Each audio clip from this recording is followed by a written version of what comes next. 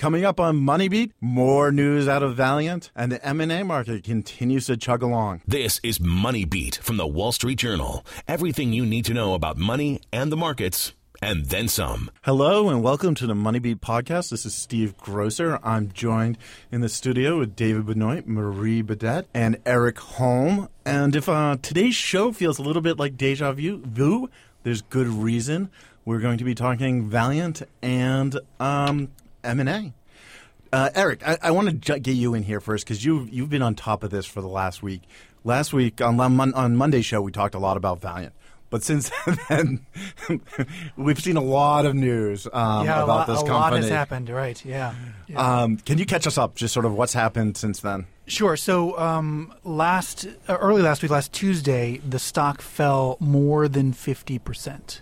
And it fell because the company said that it, could end up in violation of some debt covenants if it didn't get its 10K filed by late April, and it really didn't give much assurance that was going to happen.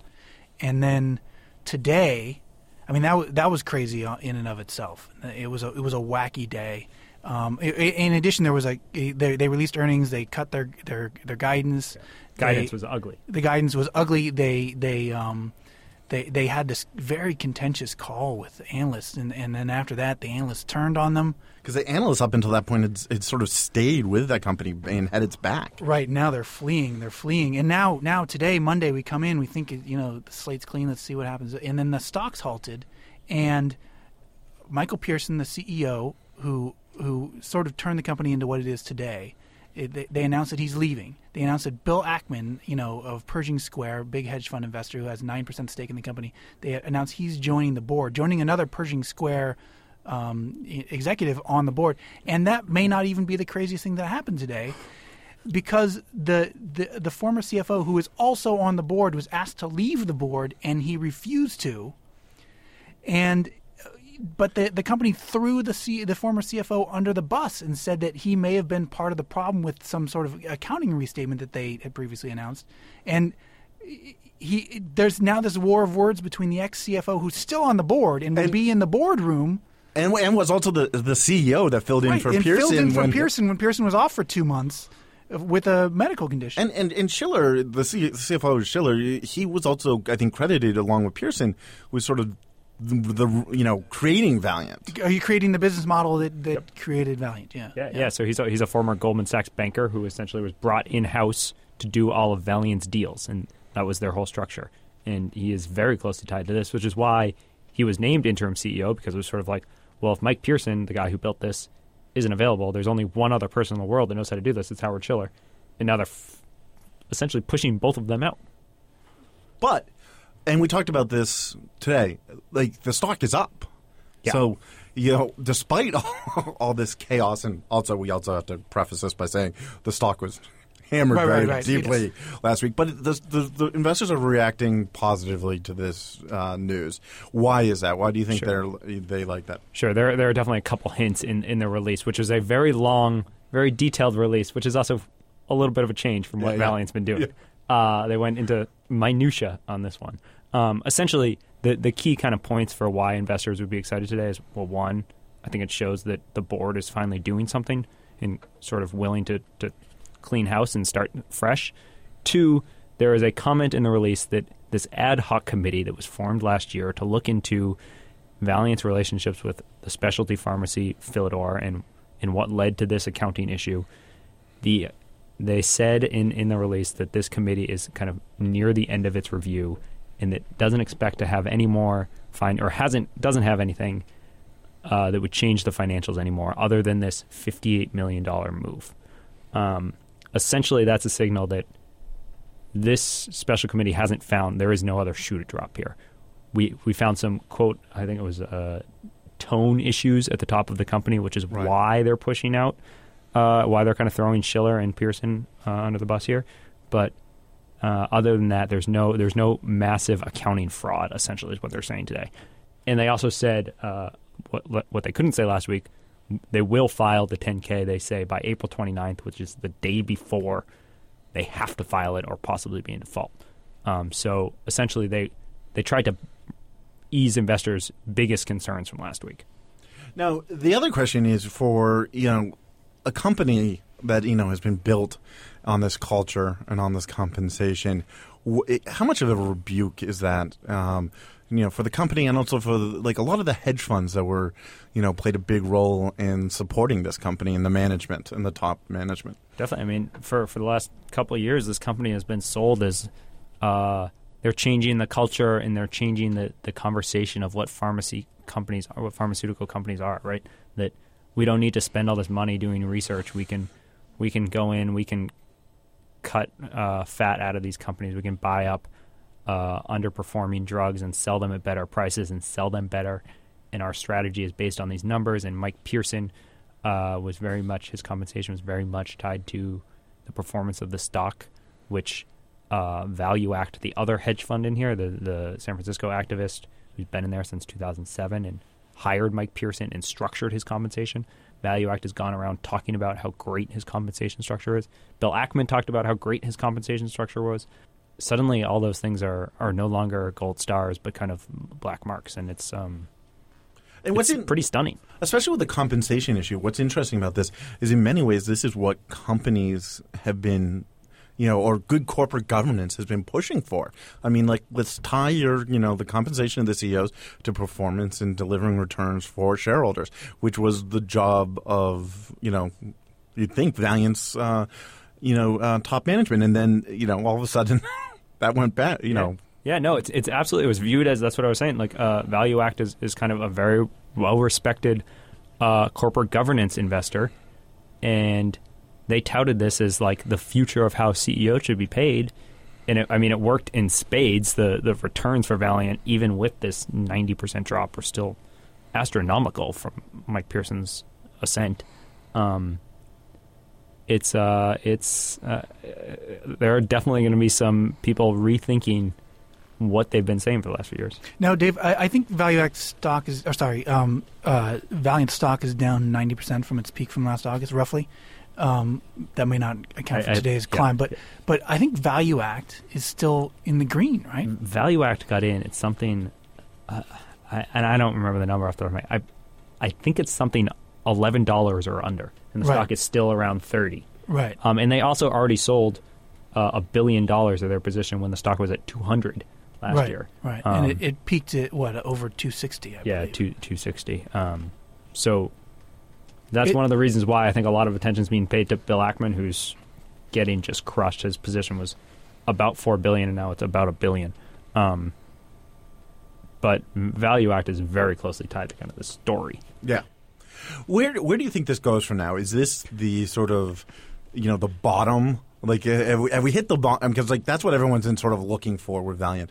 Is this the bottom, and that they can get a fresh start and start moving forward, even if it's not back to where it was in August? I mean, I think they still have to. They can say all they want that this 10K is coming. I think they still have to get that document out, and they have to say the ad hoc committee is done, not just we're pretty much done. We're still looking at a couple things. They need to say it's done. And then there's a question of what kind of company they are after that. You described that perfectly. They aren't a company that buys up drugs to raise the prices and slashes and burns and financially engineers its way to a leaner company anymore. Yep. They have to develop their drugs and they have a few things that they were pinning their hopes on. A irritable bowel syndrome drug and a female libido drug that may or may not live up to expectations, but that's sort of where the company will find success if it does. And the commercial at the Super Bowl did not bode well. They were, for those who don't know, they were ranked among the worst of the Super Bowl. They're not pretty commercials. No. They also, they now need a new CEO, so we'll set the tone for what those things are and what this company goes to. And that's the other thing too is they're changing their business model, but at the same time they also have to deal with a big debt load too. They're not going to have the same valuation that they once had. They have to deal with paying down this debt load to be able to sort of move forward, and that's going to mean selling off some assets. Right, Pearson, if Pearson's opinion still matters, said they wouldn't be selling assets last week. We'll have to see, because Ackman has publicly already said maybe they should sell a little bit of Bausch & Lomb, which, if you think about it, is I saw a report that that could be worth $20 billion on its own. But I think Valeant's currently trading at only like 3 times its earnings, so there's still a lot of room for this thing to go up if they clean up everything. But I think that's a good place to end it here. We'll be right back to talk a little Merger Monday. I'm Veronica Dagger. Do you want to know how the rich invest, spend, and protect their money? Then listen to the Watching Your Wealth podcast. For more information, check us out at WSJ.com/podcasts and find us on iTunes, Stitcher, and now Spotify. WSJ Podcasts. Listen ambitiously. Now, back to the show. Welcome back. Once again, we had a busy day on the M&A front, and surprising given the market's turmoil that we saw this year, M&A has continued to sort of chug along.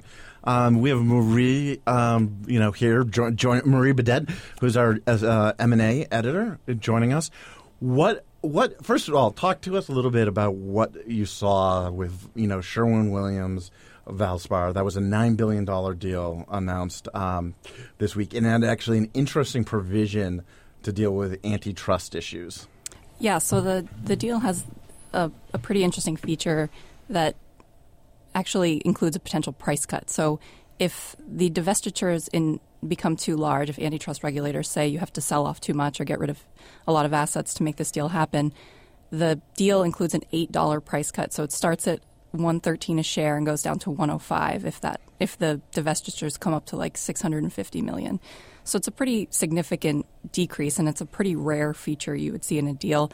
The deal also includes a provision that allows the parties to walk away from the deal completely if the divestitures top $1.5 billion, which is a lot more typical of these kinds of deals. So it's a really interesting way of dealing with antitrust risk, which is something that's been on the minds of companies. There's been a lot more. There's been some stepped up. The Justice Department's been a little bit more aggressive with antitrust for the past year or so. So it is kind of an interesting way around that problem. Of course, it does make it a lot more difficult for shareholders to decide whether or not this deal makes sense. A lot of it will depend on the timing of when shareholders vote. But if they're asked to vote on the deal before the antitrust approval, they'll have to kind of guess a little bit on what the deal could be worth if regulators ask for too much from the companies. Now, the other big story we had last week, that is once again a big story this week, is the Starwood Marriott deal. And I think I butchered the name of the Chinese insurer that made a bid for Starwood. Yes. Now, is Marriott going to win this, or is Anbang going to, come back? What's the sort of feeling out there right now? Well, Starwood's shares are trading higher, like 3 or 4% higher than Marriott's current bid, which is that Starwood came out today and accepted this higher offer from Marriott after on Friday saying that the offer from Anbang was superior to Marriott's prior offer.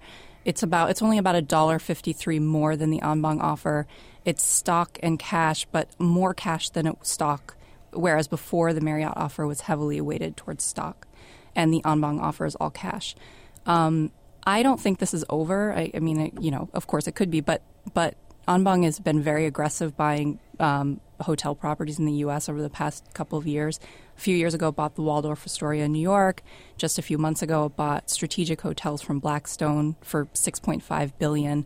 And they've been on it's seen as a way for Chinese acquirers to buy U.S. assets without running afoul of U.S. rules that prevent that sort of restrict what they can buy in the U.S. Real estate's considered pretty safe bet for these buyers, and it's a relatively safe, appreciating asset. It has been. The Waldorf was considered sort of an example of that because basically all the the leaders that come to New York from around the world would stay there. Not as many maybe now, but when that got approval from CFIUS, like that was seen as a sign that other real estate deals and other hotel deals will get approval. Right, and so far they've been right on that front. So I think that there's a pretty good chance that they come back with a higher offer, and investors seem to expect that to happen too. There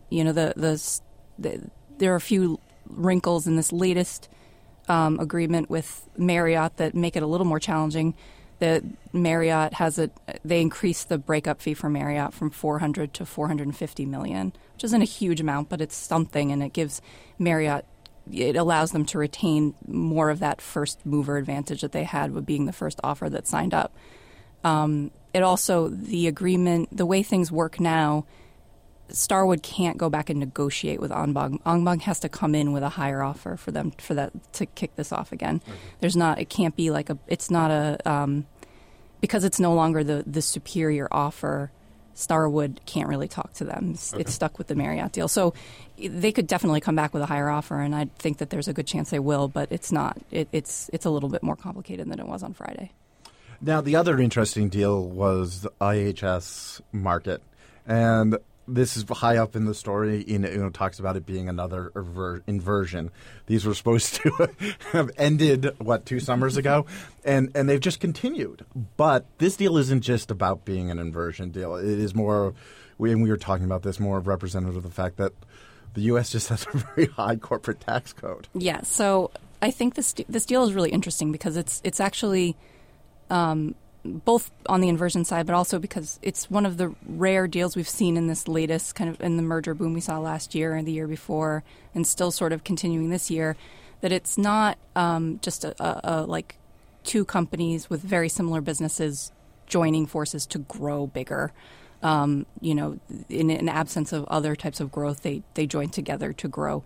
This is two companies with pretty different businesses trying to combine and like cross-sell their products to their, IHS sells data primarily to corporate clients and energy and industrial data. Market is primarily financial data to Wall Street clients. The idea is to bring those two things together and cross-sell to each other's clients, which they're saying could produce revenue gains of $100 million over the next 3 years. But the synergies which sort of back that point up are relatively low that they're expecting. Right. I think there's like something like $700 million by 2019 or something like that. Yes. So the synergies are relatively it seems to be more of a bet on revenue growth.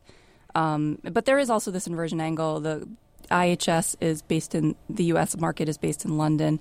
IHS is the bigger company, but the new company will be headquartered in London, and that seems to be a pretty straightforward attempt to lower taxes, even if it is a marginal decrease in tax, burden. The two companies are roughly of equal size. IHS is a little bit bigger, so it's not like an inversion where you've got a much bigger U.S. company moving overseas by buying a much smaller foreign company, which seems to be what the inversion rules that were introduced a few years ago by the Treasury Department were designed to combat. This is a little bit more of an equal deal. So it doesn't the bankers and those behind the deal don't seem to think that this will be an issue, that it'll have run into any trouble on the inversion front. We had a story in today's paper just talking about the concern that M&A bankers are having toward leverage loans and sort of high yield, sort of debt, and sort of staying away from it a little bit. I mean, not fully, but they're having concerns about, it getting stuck on their books. Is that going to be – do you see that, or from what you're hearing, is that going to pose a threat to the M&A boom that we've had since, it even goes back before 2015. It really goes back to sort of the end of 2014. Yeah. I think it definitely on the margins with lower rated companies, you'll start to see a lot more – deals kind of falling apart because they can't get the financing. Private equity deals have already been, leverage buyouts have already been a little trickier. But even big corporate deals where there's a lot of junk debt that would be financing the deal will definitely be a little more challenging. Investment grade deals with that where the buyers are selling investment grade debt to finance the deal seem to be doing just fine. Like the AB InBev deal, they've sold something like $43 billion in debt, investment grade debt, and that I think it was oversubscribed. So and already there were issues just from a regulatory standpoint with the Fed and stuff like that about piling too much debt onto companies, anyways. So this doesn't seem like it necessarily puts that much of cold water on the M&A market. No, and that had started that was hurting private equity firms more than anyone because that was already a pressure and something people were thinking about. So I don't think that this is the like nail in the coffin of the M&A boom, but it's definitely a challenge and one that that people are looking at closely. And as the markets have sort of rebounded now, how is the high yield markets followed? For M&A. The junk market broadly has rebounded, but the market for M&A seems to still be relatively choppy. The junk bond market and the leveraged loan market. Yeah. I think that's a good place to wrap it up. Join us this Friday for Financial Food Fight. This has been Steve Grosser with David Benoit, Eric Holm, and Marie Badet.